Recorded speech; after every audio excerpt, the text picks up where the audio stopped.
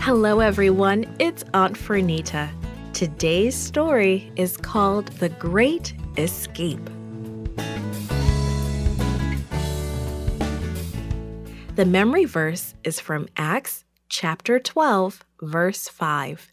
It says, Peter was kept in prison, but the church was earnestly praying to God for him.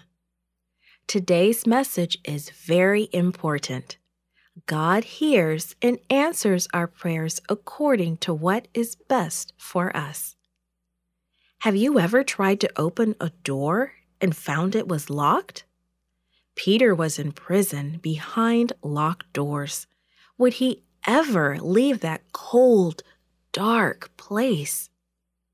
At first, Peter could not sleep. He lay on the cold, hard ground in the dark. His hands were chained to 2 guards.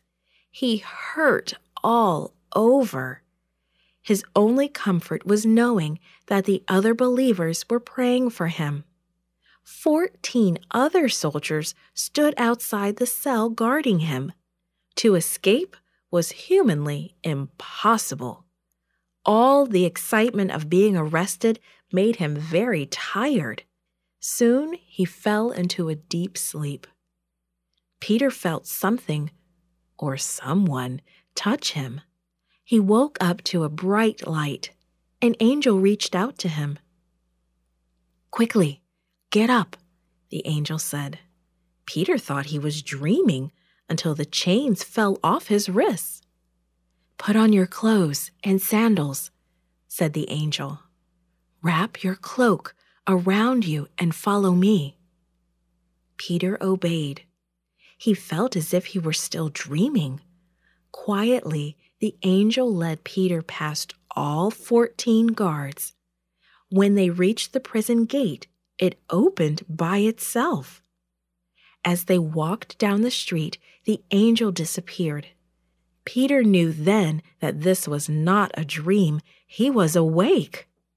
"I know the Lord sent his angel to rescue me from Herod," he said to himself. Peter walked to John Mark's mother's house. He knew the believers had gathered there to pray. Peter knocked softly on the outer door. Rhoda, a servant girl, answered. "Who is it?" she asked through the closed door. "Rhoda, Rhoda," Peter whispered. "It's Peter." "Peter!" she shouted joyfully. "He's at the door." Then, without opening the door, she ran back to tell the others. Peter stood there surprised that she hadn't let him in. He put his ear to the door.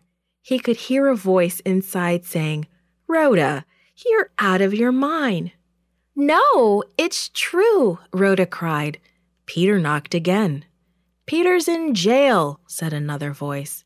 "But I heard him," said Rhoda. Peter knocked again. "He's got 4 squads of soldiers guarding him," said someone else. "I know it's his voice," insisted Rhoda. Peter knocked harder. "It is Peter," Rhoda said in a tearful voice. Peter didn't want to wake up the whole neighborhood, but he knocked loudly once more.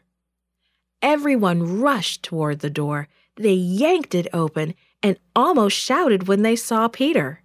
He motioned for them to be quiet. Their voices dropped to a whisper as they pulled him inside the house. Everyone began talking at once, saying, "Praise God! Peter, you're safe. We've been praying for you all night." Then Peter told them how the Lord's angel had helped him escape.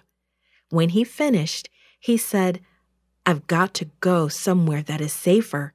Tell James and the others what happened. Thank you for your prayers. I know that's why the angel came to set me free." This podcast is read by Fernita Buddy for Gracelink.net. Created and produced by Falvo Fowler. Post-produced by Faith Toe at Studio El Piso. The theme music is by Clayton Kinney. Animation and artwork by Diogo Godoy. The audio engineer was Karel Holness. For more information, please visit gracelink.net.